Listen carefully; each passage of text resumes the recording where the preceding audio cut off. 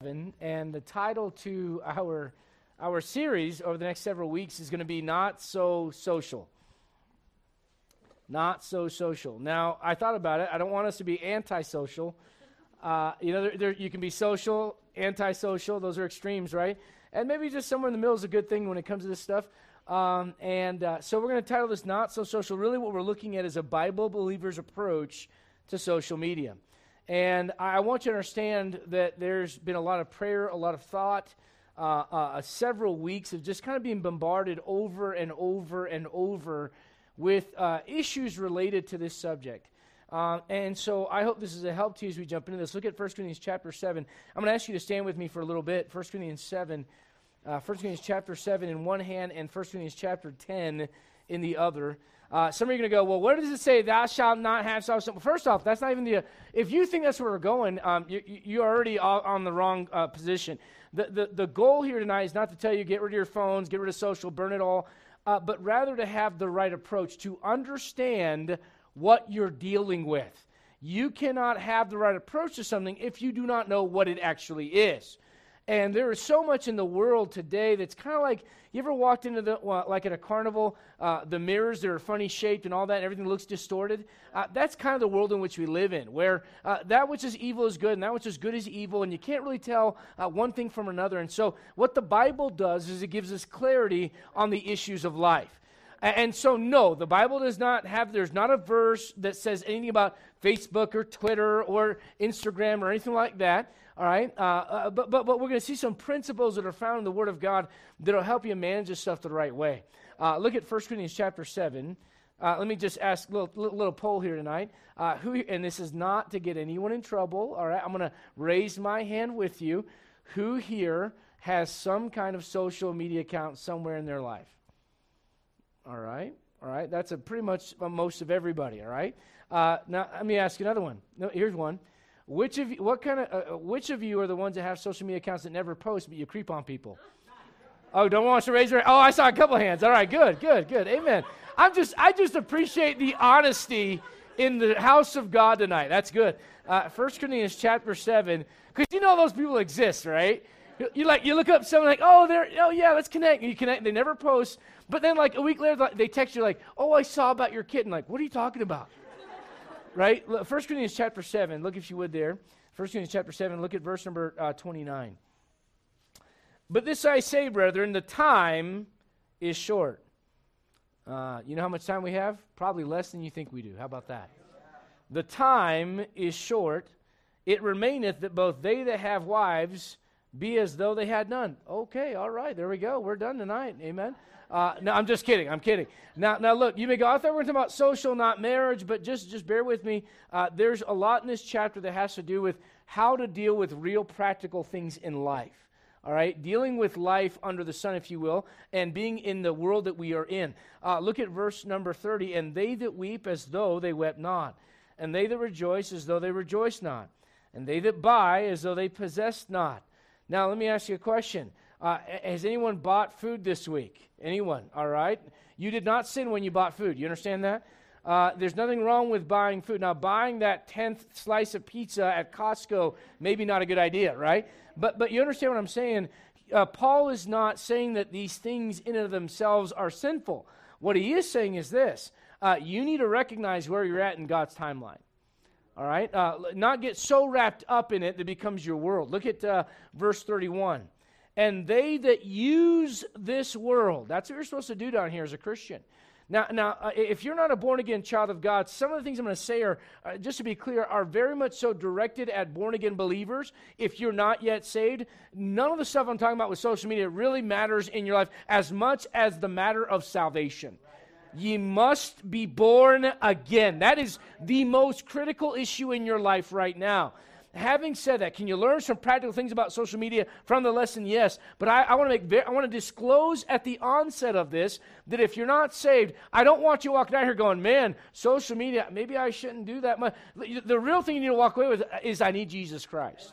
All right? Now look at verse 31. And they that use this world as not what? Abusing it. For the fashion of this world passeth away. Look, if you would, at 1 Corinthians chapter number 10. 1 Corinthians chapter number 10. The fashion of this world passeth away. So in other words, it's okay to use things in this life. It's not okay to get so wrapped up in them that you abuse the things that you could have used for good and go too far with them in the wrong direction. Is that making any sense? All right, look at 1 Corinthians chapter 10. Look, if you would, at verse number 23. 1 Corinthians chapter 10, verse number 23. All things are lawful for me. You know what that means? I can do this. Once you're saved, there's nothing that you can do that's going to make you lose your salvation. All right? However, look what it says. All things are lawful for me, but all things are not expedient. It means it's not necessarily the right thing. Yes, I could do it, but just because I can doesn't mean that I should. Now, look what it says. All things are lawful for me, but all things edify not. Yeah, I could do it, but it's not going to help another believer grow in their faith. Let no man seek his own. Verse 24. But every man another's wealth. Whatsoever is sold in the shambles, that eat, asking no question, for conscience sake, for the earth is the Lord's and the fullness thereof. Look down if you would. Now, if you don't know what's going on in chapter 10, Paul is addressing the issue of his day. You know what the issue of his day was? The Gentiles, that means the people that were not of the nation of Israel, they are coming into the church. They're getting saved, and they're coming into the church, and they're bringing some of their heathen practices in. And so Paul's trying to go, okay, here's how we deal with these things. In other words, let me deal with the issues that are being addressed in your life in the world in which you live, the world that you're coming from, the generation in which you live. In other words, let's not bury our heads in the sand.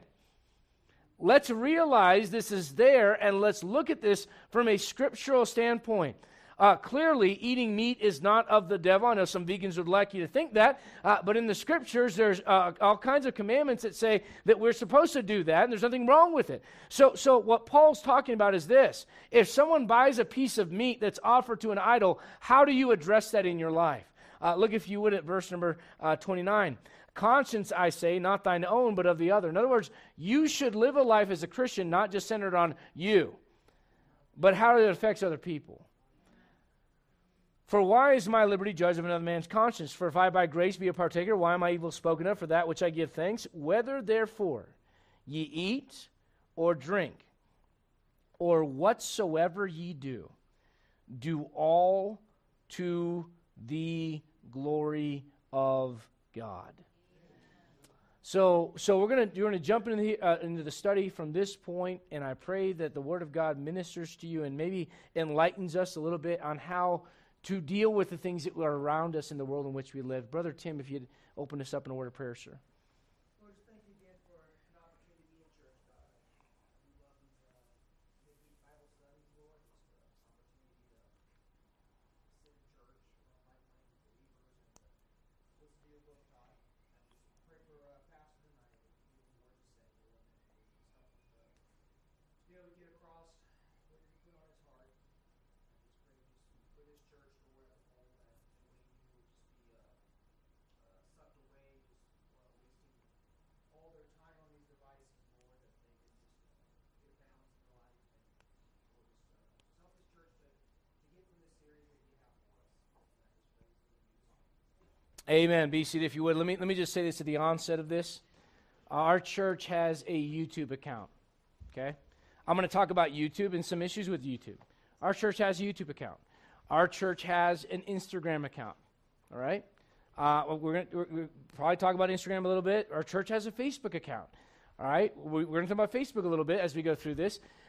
We're not here tonight to say that these things are intrinsically evil. You must burn them, get rid of them. However, there are three approaches I have found to this entire subject, and really to a lot of subjects where people vary on ideologies. Here's one. It's the devil, therefore you better get rid of it. All right? Now that's where. Now listen, I want to tell you why I'm going to kind of warn you not to just jump into that position right away. Here's why. 50 years ago, preachers were saying don't have TVs. Now preachers have TVs.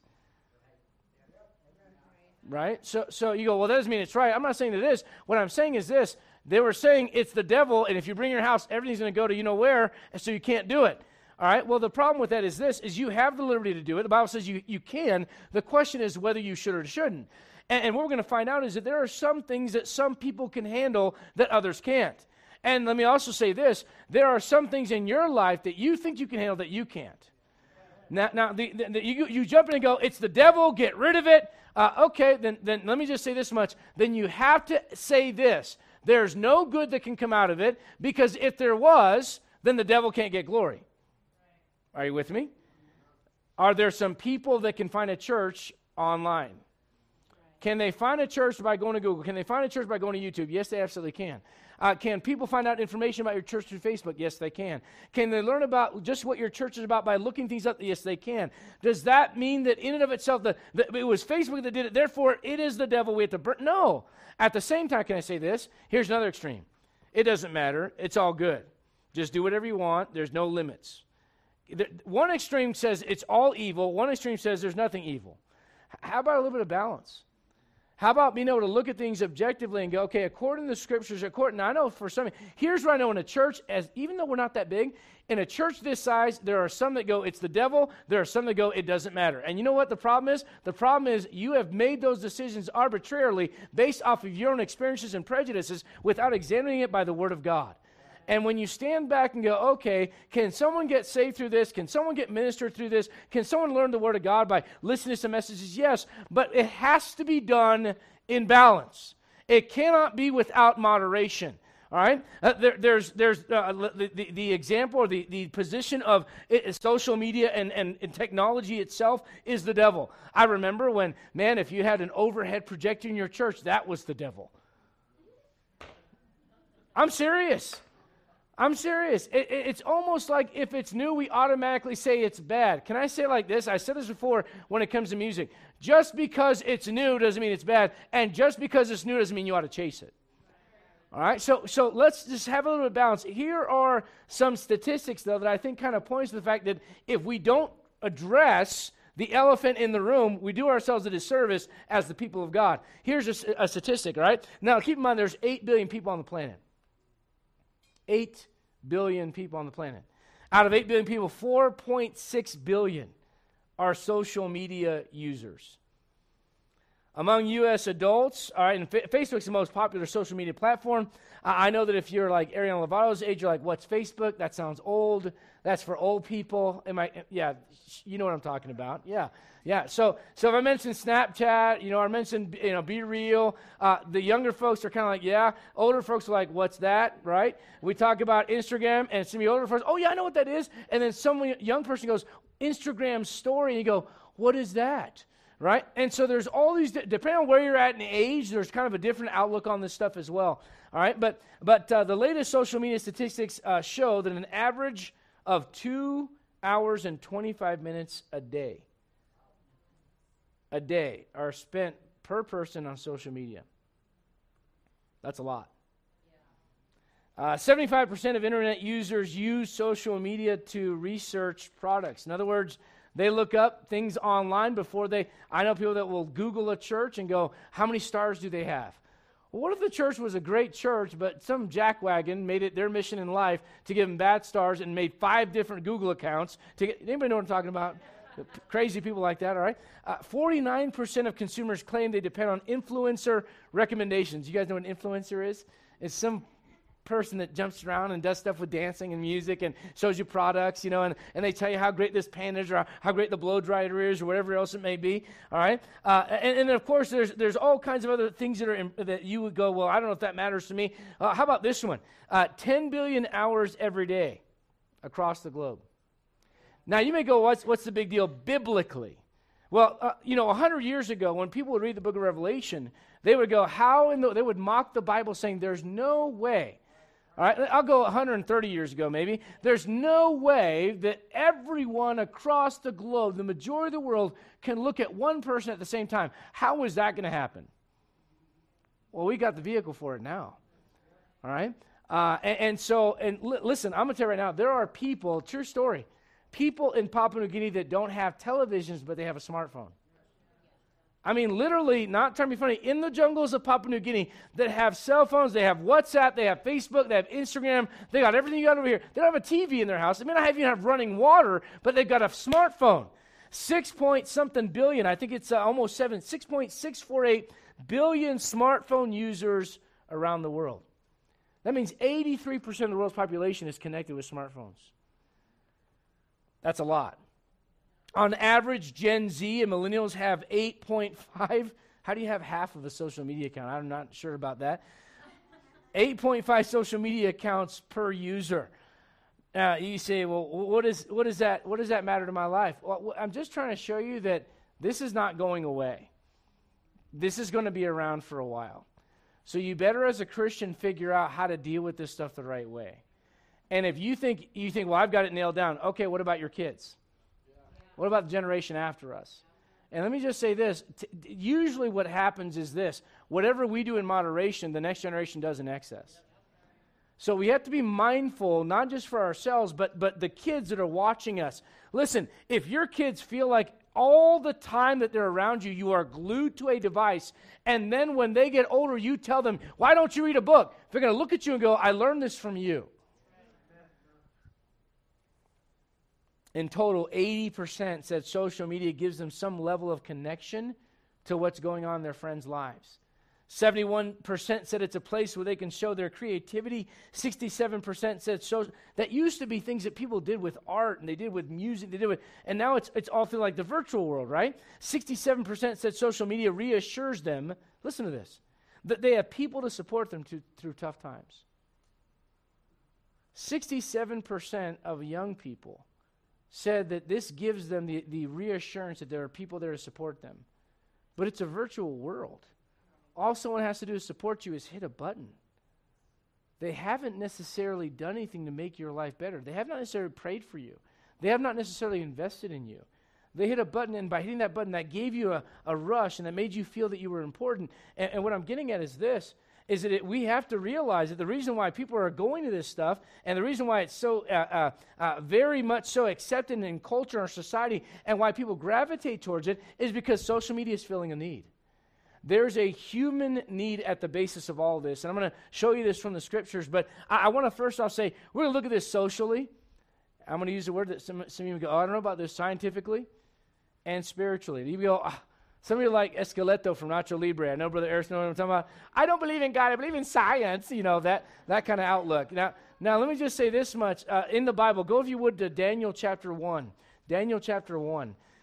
When we talk about science, I'm not talking about something that contradicts the Word of God. Please understand that. Look at Daniel chapter number 1. Daniel chapter number 1. Can I ask you a question? Do you think God cares about what you do with your time? You think God cares about what you look at? You think God cares about what you listen to? You think God cares about the things that move you emotionally? I think He does. I've watched Christians, and I'm not saying this is necessarily bad, but I've watched Christians watching a football game jump up and split their pants because the bad team, the opposite team won at the last minute. I've watched some Christians that will sit in a movie and it gets to the end and finally he kisses her and sweeps her off the field. And this is like, you knew it was going to end that way. Why are you even crying? Right? And then they come to church and they get in their Bible and there's no emotion. You say, why? You have poured everything out already into virtual things. Things that are not even necessarily real that did move your emotions. You see, God made us to be emotional creatures. God made us to want interaction, to want social interaction with others. And if you're not careful, what you do is you replace God's design with something that's artificial. Look, if you would, at Daniel chapter number 1. Daniel chapter number 1, look at verse 4. Children in whom was no blemish, talking about the children of Israel, but well-favored, and skillful in all wisdom, and cunning in knowledge, and understanding. What's the next word? Do you realize the context of that was these were the people of Israel in contrast to the heathen? So, in other words, what you want you to understand is when we talk about science, I'm not talking about something that goes against the Word of God. I'm talking about something that fits with the Word of God. Now, if you want another example of what I'm saying, look at 1 Timothy chapter 6. 1 Timothy chapter 6. And you have to understand that there is, just like there are two kinds of wisdom in the world today, there are two kinds of science. The word science simply means knowledge, which is why when we talk about a conscience, all right, you say, what is that? It is, all right, conciencia in Spanish, or this is all Latin stuff is what it is. It is with knowledge. All right? So when we talk about someone's conscience being seared, it's the fact they had knowledge of something and they ignored the knowledge that was within them to tell them that what they were doing was wrong. All right? So when we talk about science, it is a matter of knowledge. Let me ask you a question. Where does all true knowledge come from? So that which is true science is biblical. All right, so when we talk about things that deal with your behavior and things that deal with your mental capacity, those are things that are oftentimes mislabeled by the world that are actually spiritual in nature. And so we're going to talk about some of those things, but understand this, there's also science falsely so called. Look at 1 Timothy chapter 6. 1 Timothy chapter 6, look if you would at verse number 20. We want to make a delineation between the two. 1 Timothy chapter 6, verse 20, O Timothy, keep that which is committed to thy trust, avoiding profane and vain babblings and oppositions of what? Falsely so called. So look, just because something is called science doesn't mean that it is, and just because something is called science doesn't mean that it's bad. Are we on the same page now? So we will talk about some things that are scientific in nature in regards to behavior, but they are also biblical in nature, and we'll back it up with Scripture. All right, just like there's two kinds of wisdom, there's two kinds of science as well. I'll say it like this: you cannot take beings that are made by God for social. We are made to have social interaction, and take them from having that in the workplace, and having that with family around the dinner table, and having that at a church. You cannot replace that with avatars and virtual interaction and not have impact on society. You know what I mean? I'm not picking on these because I think our young people are great. I love them. I love talking with them. But you know how many times I talk? It's so funny. My kids are homeschooled. You can make all the jokes you want to, but you know what my kids can do? They can shake an adult's hand and look at them in the eye. And you know what's funny? I talk to kids that are 17, 18 years old. Yeah. They don't know how to interact. You know why part of that is? Because all you've been doing is this. All right? I'm going to teach you something, okay? Watch this. All right? This does not spell babe. You're missing a letter. Amen. I thought they'd give you a little more amens than that. Come on now. All right? You say, what? We're kind of going in the wrong direction as far as interaction goes. All right, let me ask you a question. Have you not noticed that people's attention span is shorter? Do you want to know why that is? Because you're constantly looking at images with sound. And, you know, some cute little girl, and letters and words are popping up. You know, and doing this kind of thing. And then you come to church, you're like, he's just talking from a book. Well, that's part of the problem. All right? Here's another question. Why is it that you cannot have civil discourse in our nation anymore? You literally can't sit down with someone. I've watched from the 1960s. You can still find these on YouTube, by the way. People debating points of view where they don't cuss, they don't yell. They just literally sit across from each other and go, well, this is why I believe what I believe. And he's got 5 minutes. And the other person goes, okay, well, I appreciate what my distinguished colleague had to say, but he's irrefutably wrong. And let me tell you why in 5 points. And they do that. And then the next guy goes, you can't do that anymore. You know why?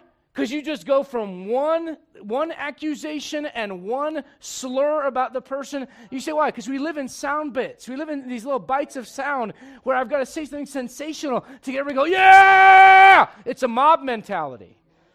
And I want you to understand that the Lord is not part of the mob. As a matter of fact, there's only one person that wants to get the entire world together to get them to submit to Him by force, and it's not God. So you have to sit back and go, okay, why are we where we're at today in society? Part of it, I'm not saying all of it. Don't walk out of here and go, Pastor said all the evils in society are due to. I think this, I really believe this. You know why a lot of young people want social media so bad? Because they don't have a family life that's worth shooting. There's no dinner table. There's no, how was your day? Let's pray together. Even Christian homes. Everyone gets home and they all pull out their devices and go to their rooms. That's not a family. That's a group of people that are boarding and rooming together. So when we look at the Word of God, and it has the solutions for us, but understand this, nature abhors a vacuum. And when some need is not being met the right way, it's going to be met the wrong way. And I believe some of what's going on with this is it has to do with that very thing, is that man is intrinsically made by God to have interaction with other people. And if it's not done the right way, there's going to be a void that's there. All right, now look if you would at John chapter 7. John 7, and remember this. God's thoughts are not our thoughts. All right? My thoughts are not your thoughts, neither are your ways my ways. And you better say thank God to that. Because if your ways were God's ways, we'd probably all be dead. Aren't you glad for a patient and long-suffering and merciful God? For all this, his anger is not abated, yet his hand is stretched out still. Thank God for that.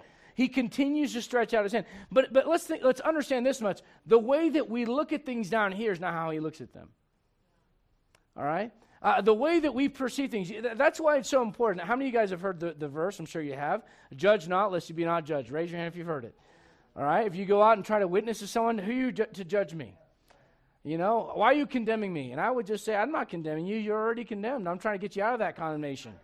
But the Bible says, look at John 7, look at verse 24. We have to do this. Just like we do when it comes to maybe someone that's different than you. Look, if you grew up in a rough area, you might look at rich people and go, what a bunch of jerks. They think they own everything. And they got the nice car.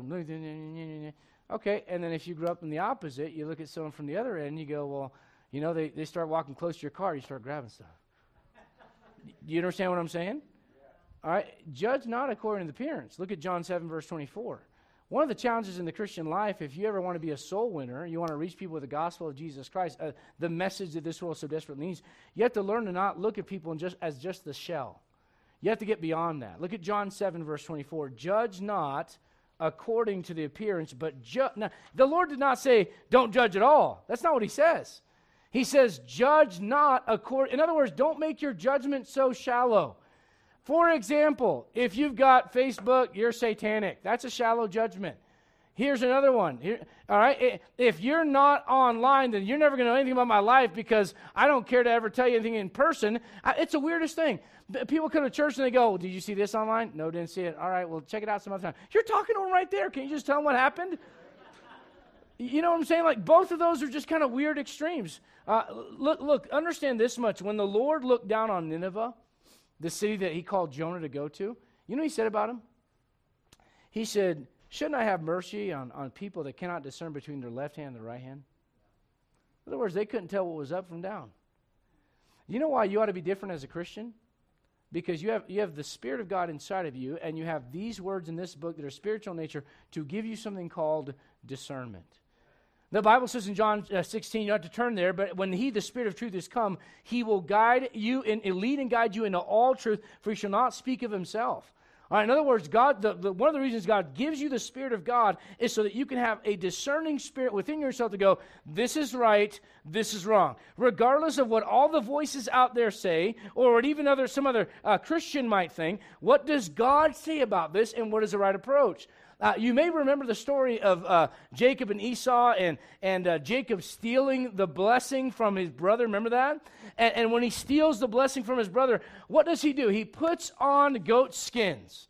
And he goes to the dad, to Isaac, and Isaac basically says, you know what? And he feels him. He goes, is it really my son Esau? And Jacob's like, yeah, Dad, it is. And, you know, Esau was more like, hey, Dad, it is. He knew that was Jacob's voice. And yet he goes, let me feel you. So he feels him. And when he feels him, he goes, well, it's Jacob's voice, but it's Esau's arms. He should have known better. Yeah. You know what he did? He went by his feelings. I just feel. Oh, okay, well, let's just maybe let's all stand back and let's go. Is it possible our feelings are wrong? And so you know what it says about that in Genesis? It's in Genesis 27. It says that he discerned him not. Look at 1 Corinthians chapter 2. He discerned him not. You know what that means? He could not tell who he was. And you cannot tell what something is, whether it's right, whether it's wrong, how to deal with it the right way, unless you approach it from the standpoint of what does God say. And you may go, listen, I've learned this a long time ago. When a Christian says, oh, God doesn't say anything about that, I've learned that's someone that has either not taken the time to read or study their Bible, or they purposely don't want to know what God says about that. Because God is not silent on the issues that affect our lives. All right, look at 1 Corinthians chapter 2, look at verse 14. Talking about the natural man, a lost person. We don't, and I know I mentioned this before when it came to our study on the Word of God. People go, the Bible's too hard to read, it's too hard to understand. Therefore, we need to change it. Maybe not. Maybe part of the problem is if you're not saved, you're not going to get the Bible, no matter what kind of words you try to put it in. Because the reality is these are spiritual words. 1 Corinthians 2:14, but the natural man receiveth not the things of the Spirit of God. Why? For they are foolishness unto him, neither can he know them, because they are spiritually what? The things of God are the words of God, inspired by the Spirit of God. And so he says this, you're not going to discern them properly without the author of the book inside of you. And we talked about that before. The idea is this, you cannot divorce discernment from the Word of God. And you cannot divorce discernment from the Spirit of God, because the Spirit of God is the one that inspired these words to be put in there. Look at Genesis chapter 2. Let me say this, man is made for social interaction. You're made for it. Now, you might be an introvert. You may go, I don't like people, and I might be better off just kind of in my corner. And yeah, but even introverts get married. Am I right? Yeah, it's great when like two introverts get married together. Man, that's awesome. They just text each other for the rest of their lives. They don't have to talk. You don't have to look at each other, Genesis chapter number 2. Genesis chapter 2. God made you to interact with others. I'll say this, it's a dangerous thing when you're all by yourself all the time. God didn't make you to live that way. God made you to crave and to want interaction from other people. Now I'll say this much, I'm not saying that every way that someone gets that craving fulfilled is right, but God gave you that. God made you to have that inside of you, to want to connect first and foremost with Him as your creator, and after that with the rest of creation. Look at Genesis chapter number 2. Genesis chapter 2. And look, if you would, at verse number 18. And the Lord God said, it is not good that the man should be alone. I will make him an help meet for him. Then it goes on to talk about how Adam named all the animals and, all that stuff. But look at verse 20. At the end of the verse, but for Adam there was not found an help meet for him.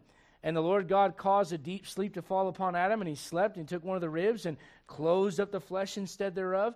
And the rib which the Lord God had taken from man made he a woman, and brought her unto the man.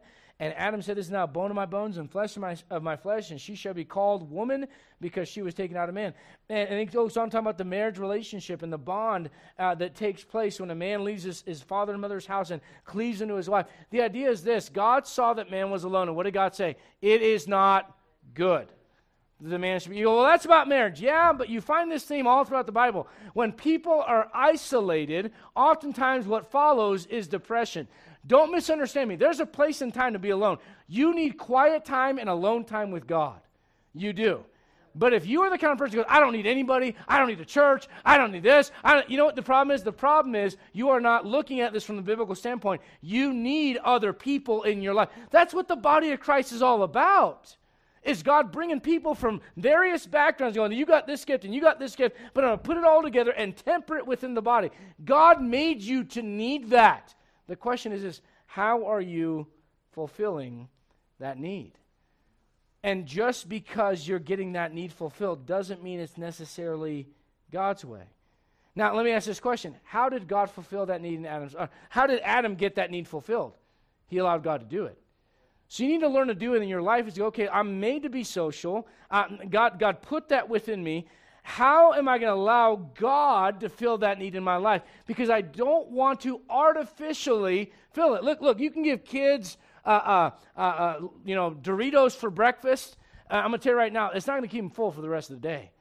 You know why? It's artificial food. You give them oatmeal, eggs, and bacon. They might, listen, you give a kid a choice. Do you want Dorito burritos for breakfast, or do you want oatmeal and eggs and bacon? Oh, give me the Dorito burrito. Doesn't mean that's the best route, okay? And so the idea is this, okay, we got a need. How are we going to fill it? Can you listen to a good message online? Yes. Yes, you can. But can I say listening to YouTube and watching YouTube is not the same as coming and being part of a church? And so God designs things that are good for you, and you know what they are? They're real. And you know what the devil tends to do? He tends to try to imitate what God does and bring something that's artificial. All right, there's the Lord's Christ, and then there's the false Christ, the Antichrist, right? There's the beauty of the physical relationship between a man and a woman that God gifted us with, and then there's the sexual revolution in the 1960s that says you can do whatever you want, no consequences, it doesn't matter. You say, what is this? This is a perversion of what God intended.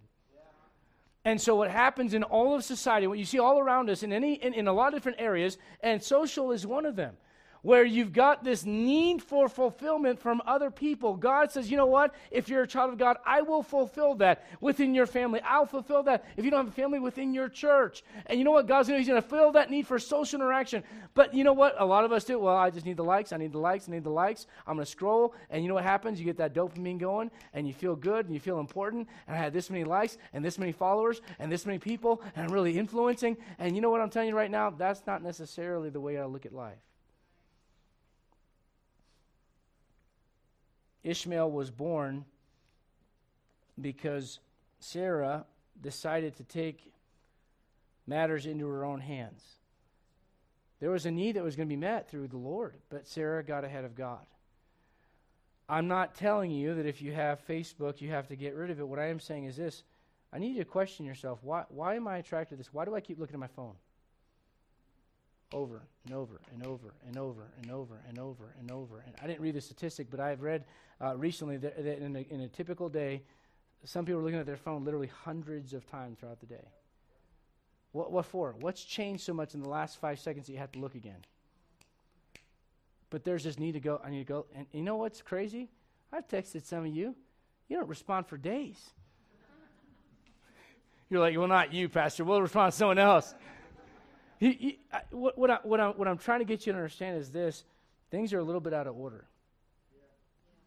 Things are a little bit out of order, and it's important that we take evaluation of them. Let me ask you this. What is the appeal? What's the magnet? What draws people to it, to social media? Well, let me just read you some things that are scientific in nature. Due to the effect that it has on the brain, social media is addictive both physically and psychologically. According to a new study by Harvard University, self-disclosure on social networking sites lights up the same part of the brain that also ignites when taking an addictive substance. Parents, let me ask you a question. If somebody was outside your house or outside your kid's school giving them drugs that were addictive, would you try to stop them if you could? You might even break your knee doing it, right, Miss Anita? Sure. All right. But then we give the kids a phone. I'm not saying they can't have a phone. That's your business. But you have to be aware of what's in the phone. And you have to understand that those apps, some of them are very addicting. And they were created that way. They were created to be addicting, to fill a need, and to get you addicted to that need, and I go back for another hit. Go back for another hit. I don't want to revive memories for anyone that's been addicted to drugs or anything like that, but if you've ever been down that road, it's the next time, the next time, the next time, the next time, and you know what happens with the phone? The same exact thing. I'm going to feel important. I'm going to feel like I'm accepted. I'm going to feel like I'm beautiful. I'm going to feel like I'm strong. I'm going to feel like I matter. Social media platforms drive surges of dopamine to the brain to keep consumers coming back over and over again. The shares, likes, and comments on these platforms trigger the brain's reward center, resulting in a high similar to the one people feel when they're gambling or using drugs. Doesn't mean you can't have it, but boy, you better realize what you're dealing with. Question: the first thing you do when you wake up in the morning, do you grab this or do you grab this? I mean, right there, that's a question that, man, if you just examine that. I mean, there was a time, and I'm not trying to be funny about this, there was a time when we get up at an alarm clock. It was just an alarm clock. Yeah. It wasn't a computer in our hands, right?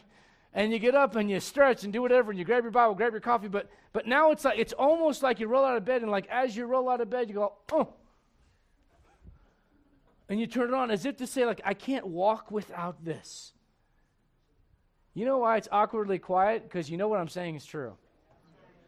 And it's become a problem to the point where your mind is shifting constantly all the time. Talked about this on Sunday because of what you're constantly scrolling through online.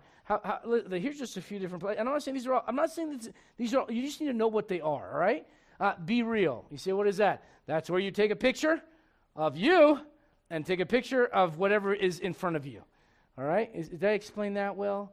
It's so exciting. It's amazing. Here's me. Here's everything around me. Oh, let's see someone else's. You ready for theirs? Here's me. Here's everything in front of me. Let's see someone else's. Am I getting this right? But it's so cool, isn't it? I got to know what someone else is doing in Washington State. I got to know what someone in New York is eating for breakfast. No, you don't. Snapchat. Here's what I call Snapchat. The filter for people who don't want to show their real picture. Yeah. All right.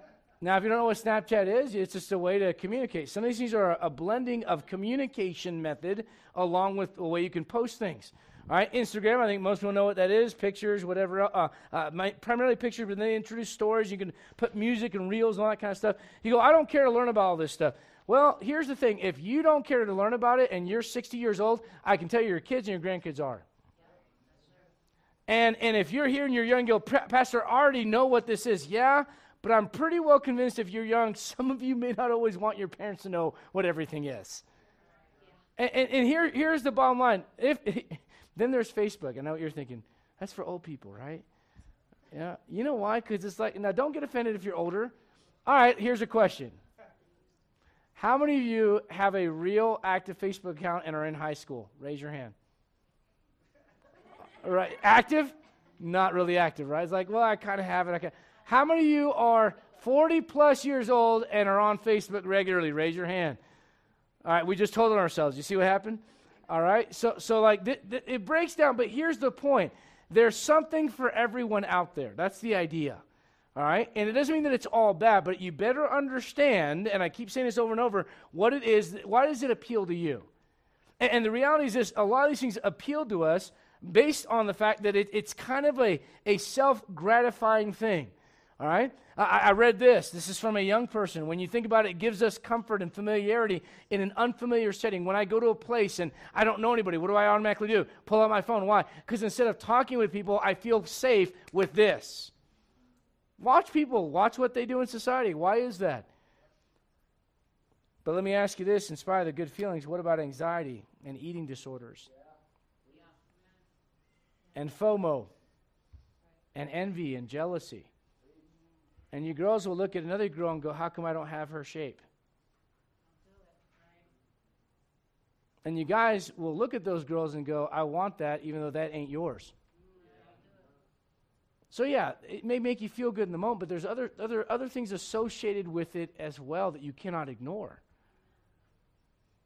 Let me ask you this. How many minutes? Look at 1 Corinthians chapter 7 again. How many minutes are we spending on there?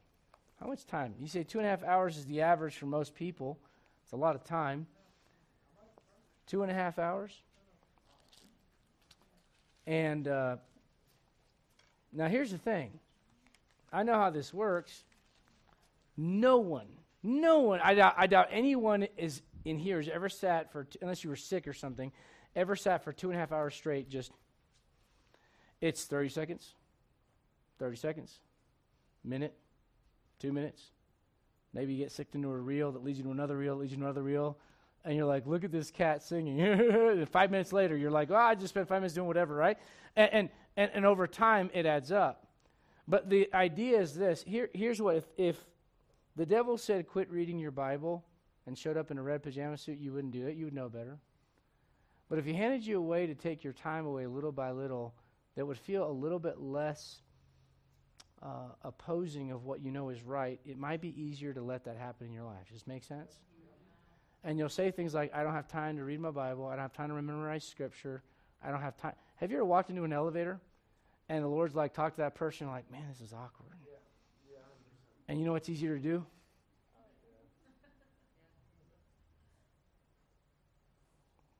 You say, why? Oh, it's just 30 seconds. Well, yeah, but it adds up over time. Who here wants to learn the Word of God better? Anybody? Okay, well, then you have to guard your time. Look at 1 Corinthians chapter 7. Look, if you would, at verse number 29. Look at it one more time. This I say, brethren, the time is what? Short. The Bible says, let your moderation be made known unto all men. The Lord is at hand. If you think it's not that big of a deal, try to talk to someone in the elevator. Put your phone away. I'm an introvert. It does not excuse you from trying to speak about the gospel of Jesus Christ to people. And oh, by the way, I'm going to put this out there. Introvert, extrovert, if you're not careful in either extreme, here's what it boils down to. You think you're that important. That when you walk in a room, everyone either has to notice you or everyone has to not notice you. And I got news for you. It's not about you. It's about Jesus Christ. And so these are things that even we can teach our kids. Listen, when my kids are little, an adult talks to them, oh, they're shy. Get over it. Give them a handshake. Like, say hi to that person. Don't be a jerk.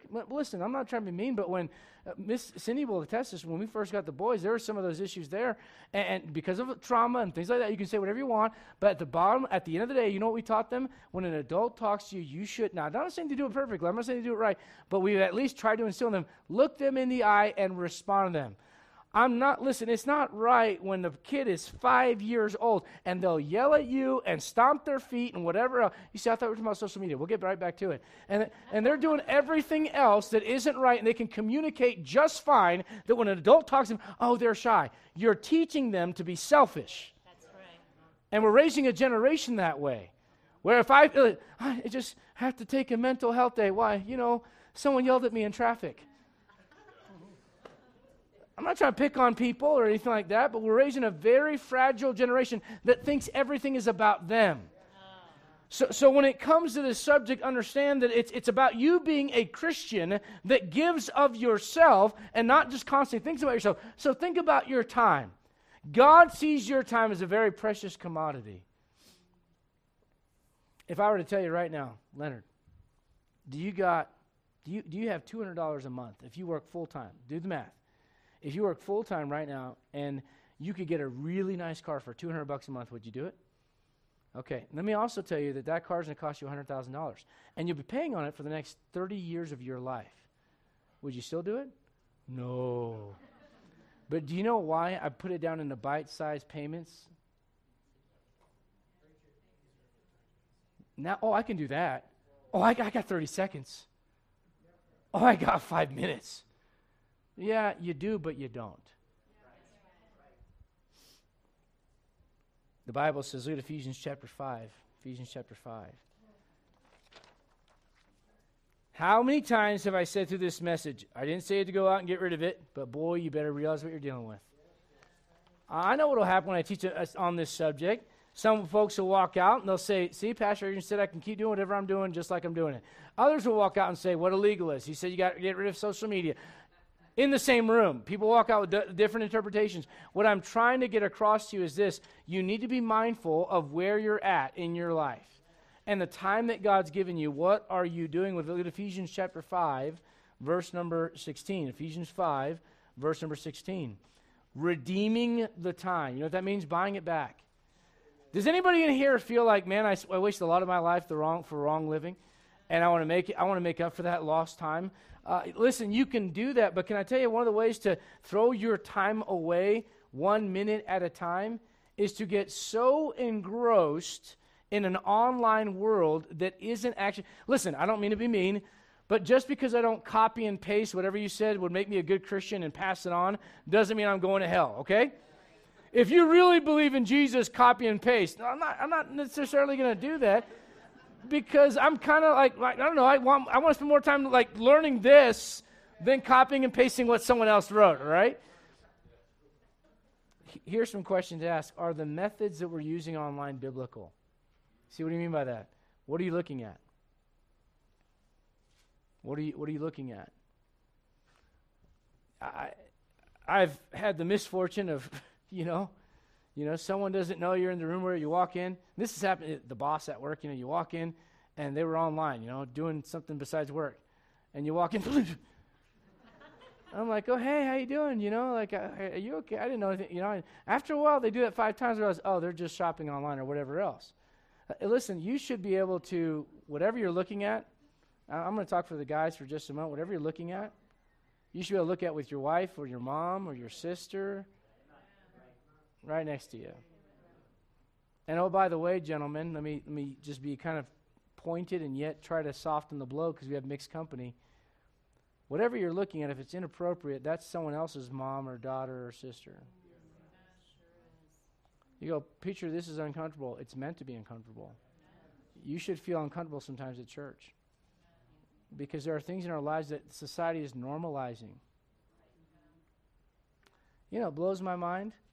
A woman going, I'm not an object, I'm not a piece of meat, and then expressing that by going on creating some account where she shows herself off.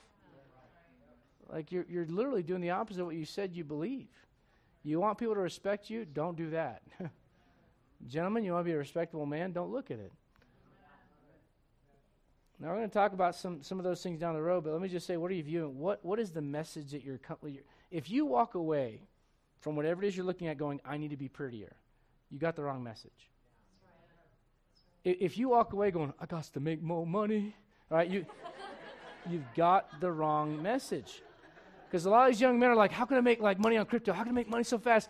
You know what you ought to do? Go outside, get some stinking dirt on your fingernails, and work for minimum wage. Amen. And let some boss yell at you. It'll build your stinking character. It'll make you a man, essay. It'll do something for you. But we live in this age where this guy rolls out of like some kind of Lamborghini or whatever. I made $50 million on crypto. You want to listen? Man, you're a sucker, and you want to listen to that guy. I got news for you. No one is going to make $50 million on crypto from watching some guy talk on Instagram. I'm just being honest with you. So what's the message? What does what you're reading or viewing or listening to make you want to do? Here's a question. Who are you communicating with? Look at 1 Corinthians chapter 15. 1 Corinthians chapter 15. Like, oh man, are we almost done? Yeah, we are. Almost in the original Greek means 5 hours from now, but yeah. 1 Corinthians chapter 15. No, seriously, we're almost done tonight, but I'm trying to get you to understand that if you're going to take the right approach, it means you can use this, but boy, there's a way to do it, and there's a way not to do it.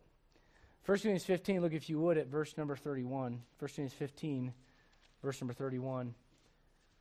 I protest by your rejoicing, which I have in Christ Jesus our Lord, I die daily. Talking about dying to self. If after the manner of men I have fought with beasts at Ephesus. If you haven't studied your Bible, don't know what this means. It may be a difficult passage, but bear with me.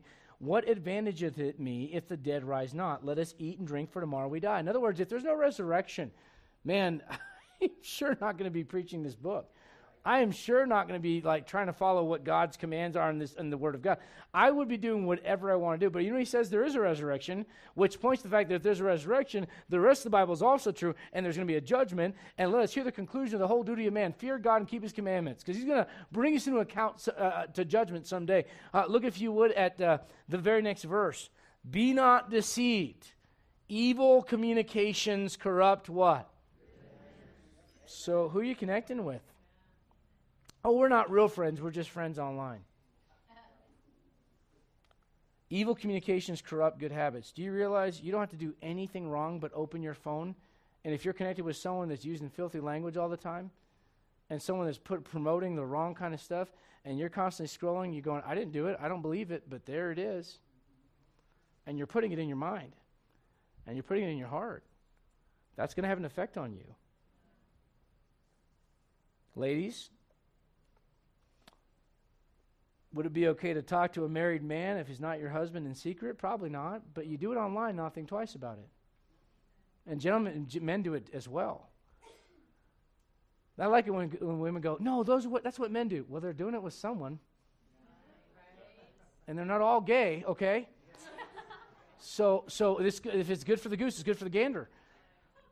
Are we leaving room for the enemy to come in? Here's one. Are you arguing with strangers about things that are immaterial? Man, you know how many Christians get online and fight with people about politics? Can I ask you a question? What will that do for the cause of Jesus Christ?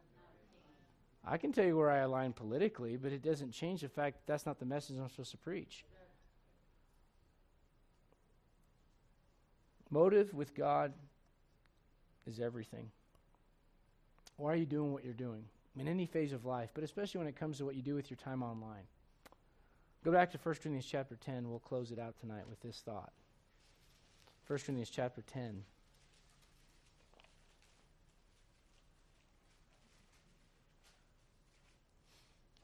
What are your motives with being online, not being on. I've had people go, I don't have any of those accounts. Okay, great. Okay. Thank you for gracing us with your presence. But let me ask you this, for those of you that do, why do you have it?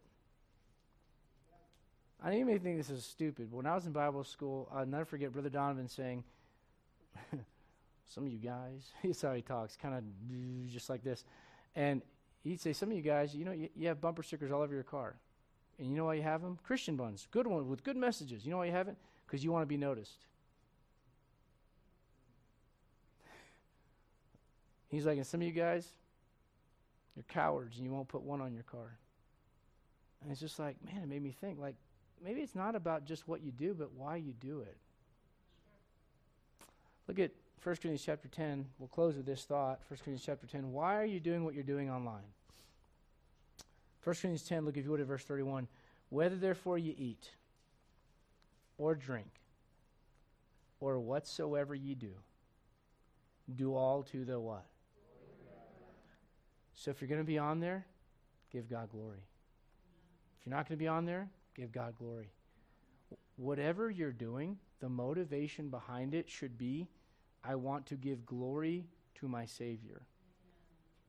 If what you're looking at and what you're listening to and what you're posting and what you're sharing and the people you're connected with, if all those things point to the glory of God, then praise the Lord. If they don't, can I encourage you to maybe on your way home go, do I really need that account? Do I really need to have 3 accounts, 2 of which my parents know about, 1 of which they don't? Oh, not sweet church kids. Oh, yes, they would.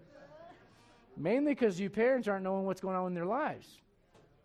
And you got to be mindful of it. So, Christian, let me just close with this thought. Do all to the glory of God. Let's all stand and be dismissed in a word of prayer.